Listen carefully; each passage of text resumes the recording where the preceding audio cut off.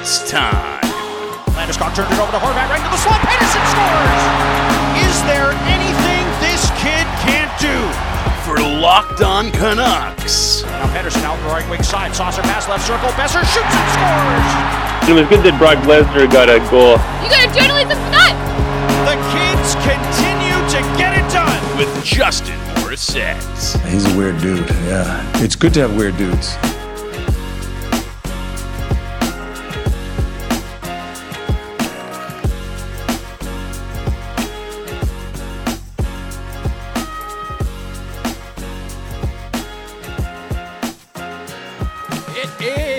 Your Locked On Canucks coming at you for Thursday, April the 8th. My name is Justin Morissette. This episode brought to you by the fine folks at Rock Auto.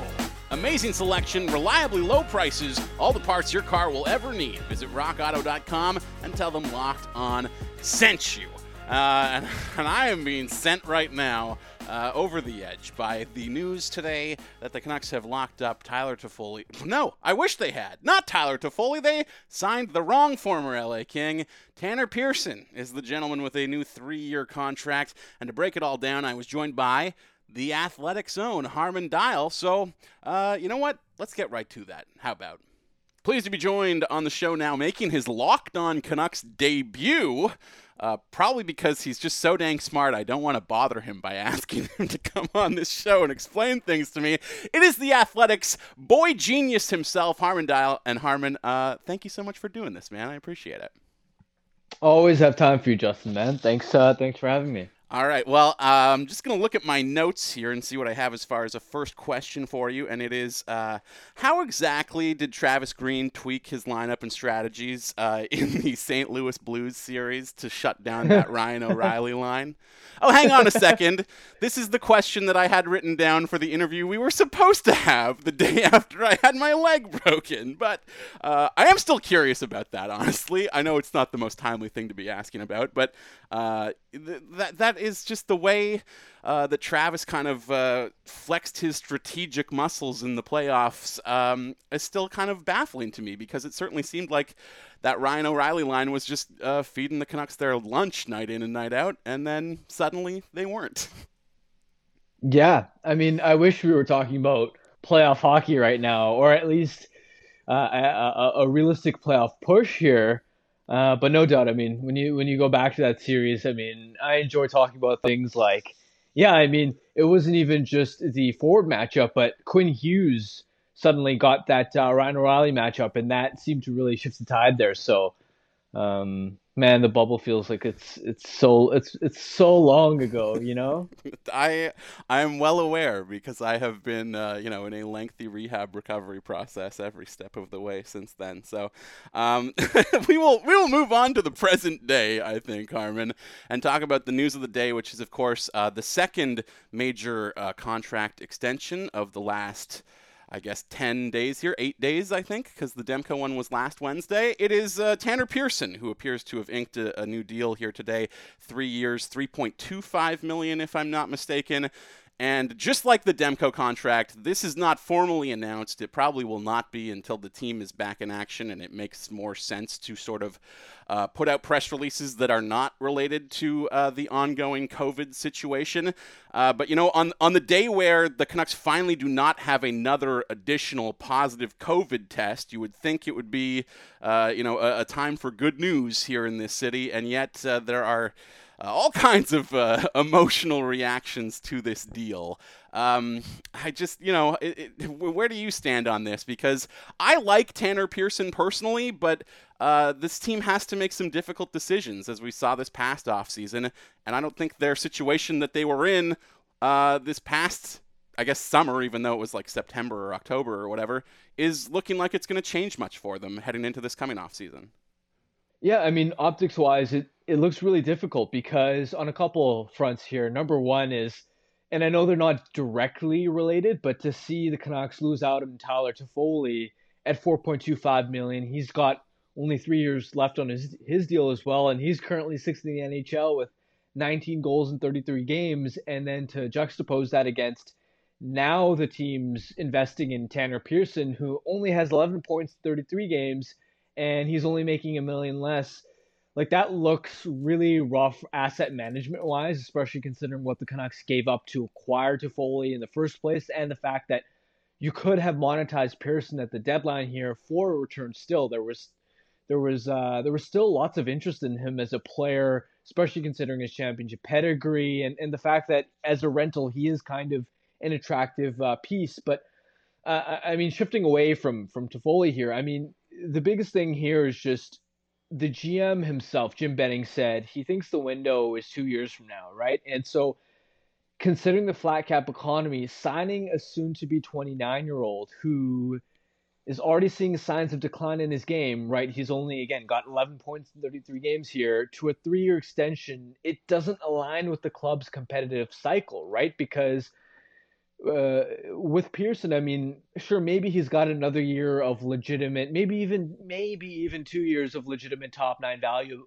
remaining. And again, I'm sure we agree here. We like Pearson in terms of his two-way ability, his secondary scoring, and so the first year, maybe even the second year, could turn out to be fine. But it's the third year where at $3.25 million, you look at a lot of the age and scoring-based comparables for Pearson, it's likely that he's going to be firmly a bottom six piece at the time, and I guess it's going to converge.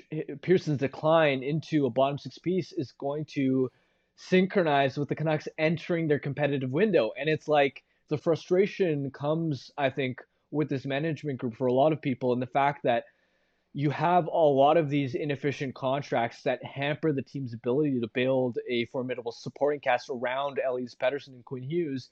And it's like the whole light at the end of the tunnel is, okay, when we finally get Roussel and Eriksson and Beagle and all these inefficient contracts off the books, then that's when you can finally make a push.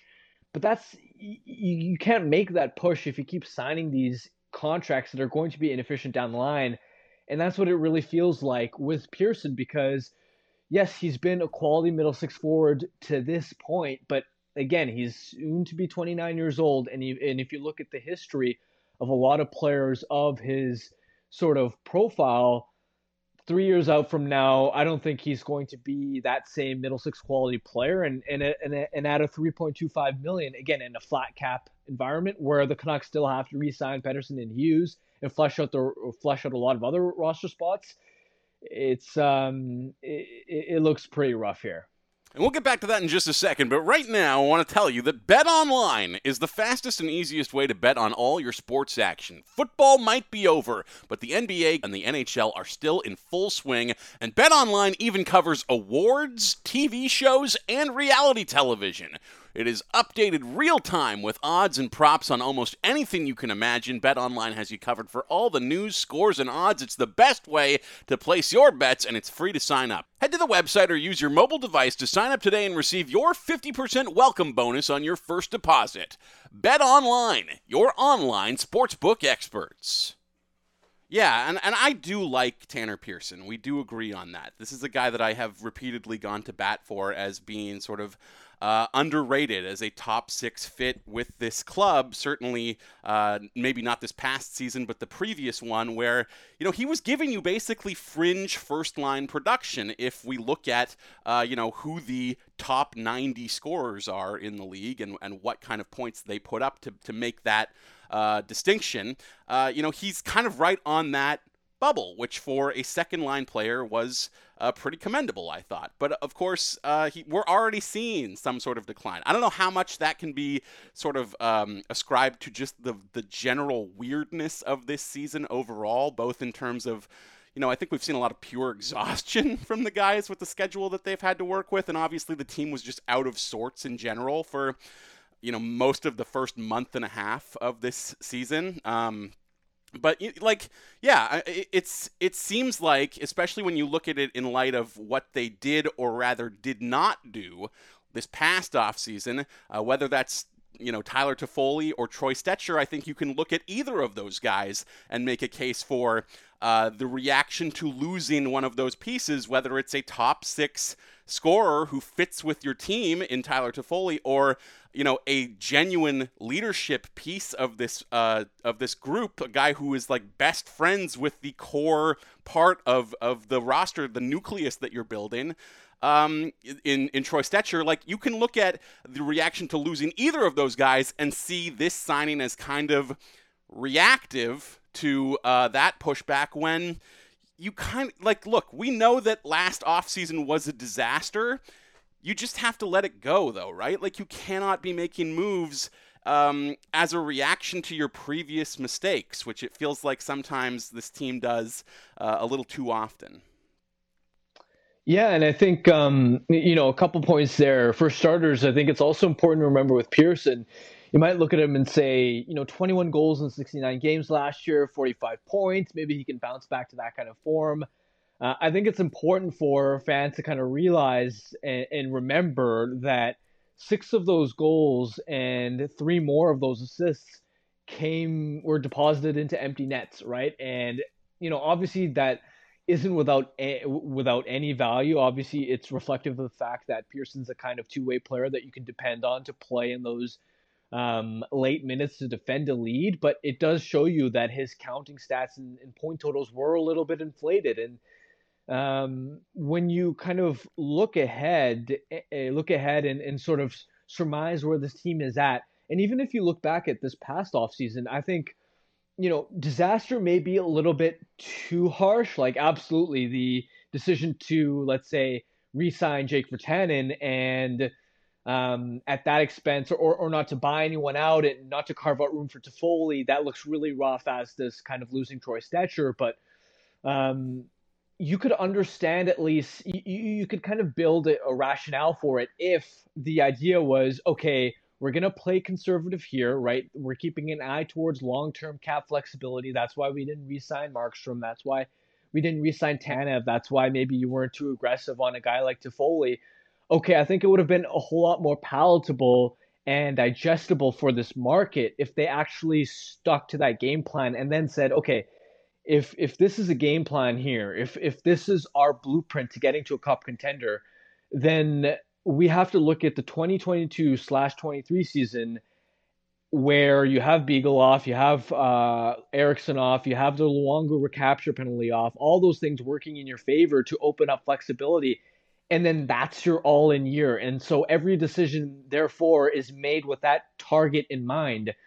But the frustration comes again then when you re-sign a guy like Pearson, where it just, again, it doesn't fit, where he's the type of player who at 3.25, he may live up to his contract for the first year. But again, it's years 2 and 3 where you really begin to have issues. And especially, like, you have to keep in mind, I look at a guy look at Richard Panik in Washington. Once you deduct both players' empty net points, their point per game paces over the last 3 years are pretty similar. And I think, obviously, there's a difference there in terms of ice time and the fact that Panik's mostly been more of a bottom 6 piece, whereas Pearson's obviously been a second line player. But obviously, I think each team's quality makes a difference there too, where Panik's been in Washington, and that's such a deep team on the wings. And so if you kind of swap those players, I'm sure Panik would have been playing in the top six as well. So anyway, they're similar kind of quality players, and both guys have struggled this past year, and Panik was recently put on waivers, $2.75 billion for the next 2 years. And so I think that just kind of underscores that this is the kind of contract you don't want to have on your books. And you're seeing these sort of middle-class players, more and more of these issues start to percolate. I mean, Florida signed Brett Connolly, a couple of years ago, and he dropped off pretty significantly in his late 20s here, and he was put on waivers. And you're seeing Edmonton regret the Zach Kassian contract pretty quickly here as well. And it's just one of those things where you look at this landscape that you're in, especially with the fact that if you're a team that has star level talent that you're going to have to pay top dollar for, then unquestionably the number one priority, the number one toolkit you need as a manager is to be able to efficiently allocate capital and manage the cap. And this just feels like another example of, hey, we're going to we've attached ourselves to this contract where it looks like towards the latter stages of that of the contract, it's going to be inefficient, and it just feels like you're making these same mistakes over and over again of overpaying for non-essential middle to bottom end roster pieces that are aging. Well, especially in this exact moment when you're going into the summer where you need to lock up Pettersson and Hughes. It's, I understand thinking that Demko is also an equivalently important piece, maybe a little bit less so, obviously, than those two guys. But to be spending capital on Tanner Pearson before you've really moved along as far as signing up those key guys, it just doesn't make sense to me, right? Like, the model that contending teams use is to spend your money and have cost certainty in your star players. And time again, it seems like this team wants to do the exact opposite of that and have cost certainty in like waiver eligible players in their bottom part of the lineup. And it's really difficult as well to see them never really go shopping in the bargain bin as well. Like, there are guys who do not get qualified, especially in this current climate because of the crunch that teams are in. Just like the Canucks did not re-sign really any of their players last summer or fall or whenever it happened to be because they couldn't. There are other teams in that position too, and yet instead of going out and getting a Dominic Cahoon or a Dylan DeMello or like a player like that you could acquire for cheap and would outperform the guys that you're spending huge money on, it seems like this team just consistently, again and again, wants to spend big money at a time when other franchises, other teams, other GMs are seemingly able to score some deals here in this climate as a result of the flat cap and the pandemic. It doesn't seem like the Canucks are operating in a flat cap pandemic world. They are operating exactly as they have for the last 7 years, and it's just, infuriating on some level. Yeah, totally understandable. I mean, you even look at, like, Florida is probably the model example of that this past offseason, right? Where they saw an opportunity with Tampa Bay not being able to hold on to Carter Verhaeghe, and so now they got Verhaeghe locked up for this season and next at $1 million per year, and Verhaeghe's got 17 goals and 35 points in 40 games here, and it's just one of those examples where, sure, for defensemen you often have to invest top dollar, whether it's through drafting and developing or the trade market or wherever. You may have to acquire more proven commodities like an Nate Schmidt because it's harder to uncover diamonds in the rough. But up front, middle six forwards are, if you're confident in your scouting ability, you've got to be able to mine those pieces. I mean, I look at, let's say, Chicago. How many times year after year have they just mined some random European from Switzerland, or even obviously it started with Panarin and Kubalik and Pius Suter, and so it's just teams do show the capacity of being able to find these diamonds in the rough that can contribute in the middle six, and that's what the Canucks had to do this offseason. They had to go out, especially because of this upcoming Seattle expansion draft. Like, the game plan, in my mind, should have been pretty simple, right? It's to monetize Tanner Pearson at the trade deadline because there are still teams that value his contributions in the capacity of a rental, and whatever draft capital you get back, then that becomes all of a sudden currency that you can weaponize to acquire future Tanner Pearson replacement, right? Where you've already got Podkolzin coming into the mix, and perhaps he could have been someone that helps you out in the middle six, providing comparable value. But then in addition to that, you're going to have teams, and Thomas Drance and I wrote about it in The Athletic, where teams are obviously only going to be able to protect 7 guys up front, 7 forwards. And so with that in mind, you are going to see some of these deeper teams with forwards that they might otherwise lose for nothing. And you may have buying opportunities there where you might have an opportunity to get a guy for 80 cents on the dollar, right? St. Louis with Zach Sanford, Carolina with Warren Fogle. And those types of players are just younger and cheaper, and they'd be actually attainable in terms of the price to acquire them if you had flipped Pearson at the deadline. So it just feels like the game plan was there, where with this expansion opportunity, like this was the situation where a smart franchise has to find the next Jonathan Marchessault, right? Or maybe even not to that extent, just a capable middle six piece. I mean, look at what the Canucks did a year or two ago with respect to finding Josh Leivo.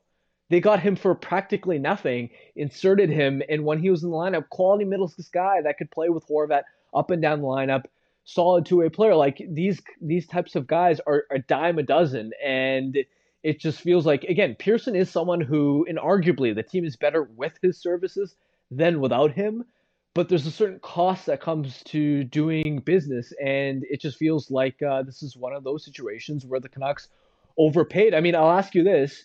If Pearson's put on waivers right now at $3.25 million, is any team claiming him? And obviously, in terms of his raw ability as a player, he'd get picked up, right? Teams are interested in him as a rental. However, at the 3.25 times 3 contract in a flat cap environment where teams are pressed up against the cap, is Pearson getting claimed on waivers with that contract attached to him? No. Like that's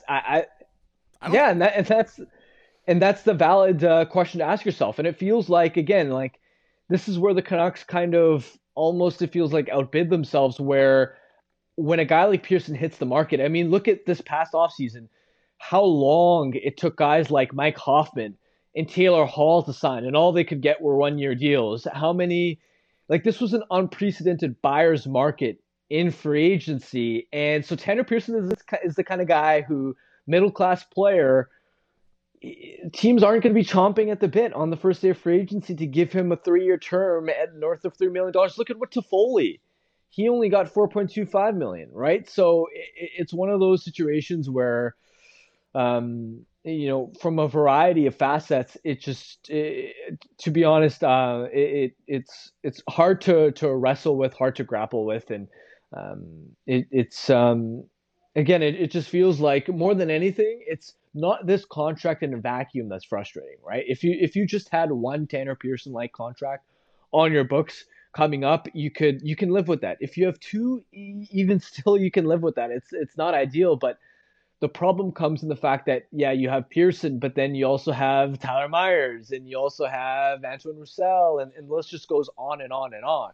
And that's, I think, what's so frustrating for Canucks fans. We'll get back to that in just a second, but right now, I want to tell you about auto parts. Yes, we know, folks, that going to a garage, going to have your car looked at, can be an exhausting experience. Of course, there are so many makes and models these days that anywhere you go, probably not going to have the specific part that your car requires anyways. And you know how those guys are when you're in there. They don't have the part that you need, but they're going to try and sell you something that you don't. That is not the case, however, for the good folks at RockAuto.com. Yes, RockAuto.com is a family business serving auto parts customers online for the last 20 years. If you go to RockAuto.com to shop for auto and body parts from hundreds of manufacturers, you are always going to find what you need. They have everything from engine control modules to brake parts to tail lamps, motor oil, and even new carpet. Whether it's for your classic or daily driver, get everything you need in a few easy clicks delivered directly to your door. The RockAuto.com catalog is unique and remarkably easy to navigate. Quickly see all the parts available for your vehicle and choose the brands, specifications, and prices that you prefer. And best of all, prices at RockAuto.com are always reliably low, and the same for professionals and do-it-yourselfers. Why spend up to twice as much to get the same parts when you can go to RockAuto.com right now and see all the parts available for your car or truck? Right, Locked On in the How Did You Hear About Us box, so you know that we sent you. Amazing selection, reliably low prices, all the parts your car will ever need at RockAuto.com. I mean, I was frustrated when they acquired Nate Schmidt, and I like Nate Schmidt. Nate Schmidt is a very good player, a very valuable player for this team, but he has a steep contract, and you cannot continue to be banking on what you're going to do with this money when it comes off the books if you're constantly adding more expensive items on. And yeah, exactly like you said, it does feel like guys' values have been flattened in an ordinary world, in a non-flat cap, in a non-pandemic free agency. I think we can all agree that Tyler Toffoli is probably a $6 million player as a UFA, or maybe even more than that. Whereas, I think Tanner Pearson got the deal that is exactly the deal that he would have gotten. He got paid what he would get paid in ordinary times, and I just don't know how you can do that right now, really. And it's even more frustrating too, Harm, because I feel like the line that we've been sold all offseason and through this season as well is that the tap has been turned off. The spigots are closed. There is no cash flow to support this team and the things that it wants to do. That's certainly what Travis Green has been told all year as to why he doesn't have a contract right now. And so every time they are, making moves like this in the last week or so, I just think about Travis Green and how he must feel right now. And I understand as well that maybe if you thought you were going to make a change at the GM position, that you would want to let the new guy coming in decide who his coach was going to be and not commit to Travis this season, when it certainly seemed back in February that Jim Benning was a dead man walking. Well, that doesn't appear to be the case anymore. If you're letting him make these deals, it certainly seems that the GM is going to be back in charge next season, at least for next season. And I don't know how you square that with everything else we've been told for the last year. Yeah, I think the biggest issue with the kind of organization, and this is where, I think it stems beyond just management, is just this overall lack of, I think, vision and big picture planning with respect to building an actual cup contender, right? It feels like the quest every year is, what can we do just to make the playoffs? And in doing that, in cutting corners, the Canucks have ironically made the job more difficult for themselves. And so every year they're handcuffed with their kind of financial outlook. But I mean, just look back at the past 7 years when Jim Benning initially came in. This is a group that talked about turning around quickly, that didn't commit to a rebuild. They traded away more picks than they acquired, right? So they didn't follow the regular underlying process of a rebuilding team. You had Trevor Linden out there talking about, we can't rebuild with the Sedins around. And it just feels like, you had that happen, right? Where that's when the Canucks also signed Louis Eriksson, and that's when they traded for and gave Brandon Sutter a big contract extension. That's when they moved assets for Eric Goodbranson. One of the worst off seasons that I can ever remember, honestly. Yeah, and then what kind of happened thereafter was the team kept losing. They were in the basement, and then it almost seemed like there was an underlying shift of, okay, like maybe we've got to take a step back here. And then there was that one trade deadline where they moved Burrows and they moved Hansen, and then you thought, okay, they've got an eye towards the future now. Mm-hmm. They're going to build this out and be patient. But then what happened in 2018? They went out and signed the Jay Beagle contract. They signed Antoine Roussel. And the year after, they obviously signed Tyler Myers as well, Michael Furland, and that all kind of came under the backdrop of Trevor Linden leaving the organization amid reports and rumors of friction in terms of the direction of the franchise. And it just seems like there's been this flip-flop of, like, one year the team's trying to go all in and make the playoffs, and then the other year they're kind of taking a step back and trying to reset and take an eye towards the future, right? Like, that's where you look at the Canucks last season. They went all in to push and acquire Toffoli at the deadline for a rental that they didn't keep, and then this past offseason they let every pending unrestricted free agent they had, literally every single one of them, walk, and that was with the intent in mind of, okay, we're going to preserve some of our long-term flexibility. But then they go out and now they're flip-flopping again, where now you're re-signing Pearson rather than sticking to the idea of if we've committed to the idea of let's take a step back, then why don't we just go all in 2022-23, where that's the season where you have all the flexibility to work with. But I think that's just the biggest problem. And again, that's why I think it goes above management to an extent, where there's a certain level of impatience with ownership from day one with this rebuild, and that ironically has caused them to spin their tires longer and longer. And so it just feels like this Pearson extension in a vacuum isn't this egregious kind of boneheaded decision that just for this signing alone you're done with this management group. It's just overall you look at the cumulative effects of 7 years and the kind of again incongruence with their decision-making processes. It leaves you wondering if they really have a plan to build a Stanley Cup contender. And I think that's what really is the most frustrating part about all this. Yeah, it's not that it's a horrible move on its face. It's that in terms of death by a million cuts, this feels like the millionth cut at this point. And it's ironic too, because you were talking about the year where they did the right thing at the deadline. That was entirely imposed by the Vegas expansion draft, right?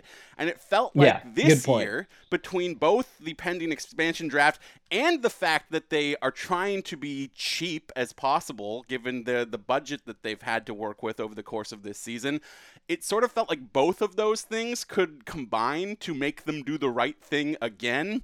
And so it is just so infuriating to see when we are, a week before the deadline, well, suddenly we have money to spend and do the stupid things that we shouldn't have done. It's just like, I feel like, Jackson McDonald has been making this metaphor quite a bit. I feel like Charlie Brown. I believed that I could kick the football this time, and Lucy has pulled it away from me again. But, Harman, before we started, when I came into my room to record this, JD was hoping that you might be able to talk me off the ledge. I gotta say, I don't feel much better about the future prognosis of this team and their ability to be competitive, but I did have a good time talking to you, and that's certainly worth something. Thanks for having me, Justin. My pleasure. There it is, your show for the day. Once again, I want to thank Harman Dayal from The Athletic for stopping by to chat with me. Ever so intelligent, that boy genius, and a really long overdue appearance. I've been meaning to ask him on for a very long time, and I'm glad to have finally made that happen. Hope you enjoyed it as well. I'll be back again with another show for you tomorrow. Might even address the Thatcher Demko contract extension, which I thought I would have time to get into with Harman, but just so much Tanner Pearson stuff today. We'll see. We'll see what happens. It's never a dull moment with this team over the last 10 days or so, even if the news has not always been good. Until tomorrow, when we do this all over again, I have been and will continue to be Justin Morissette, and you've been locked in on Locked On Canucks, part of the Locked On Podcast Network.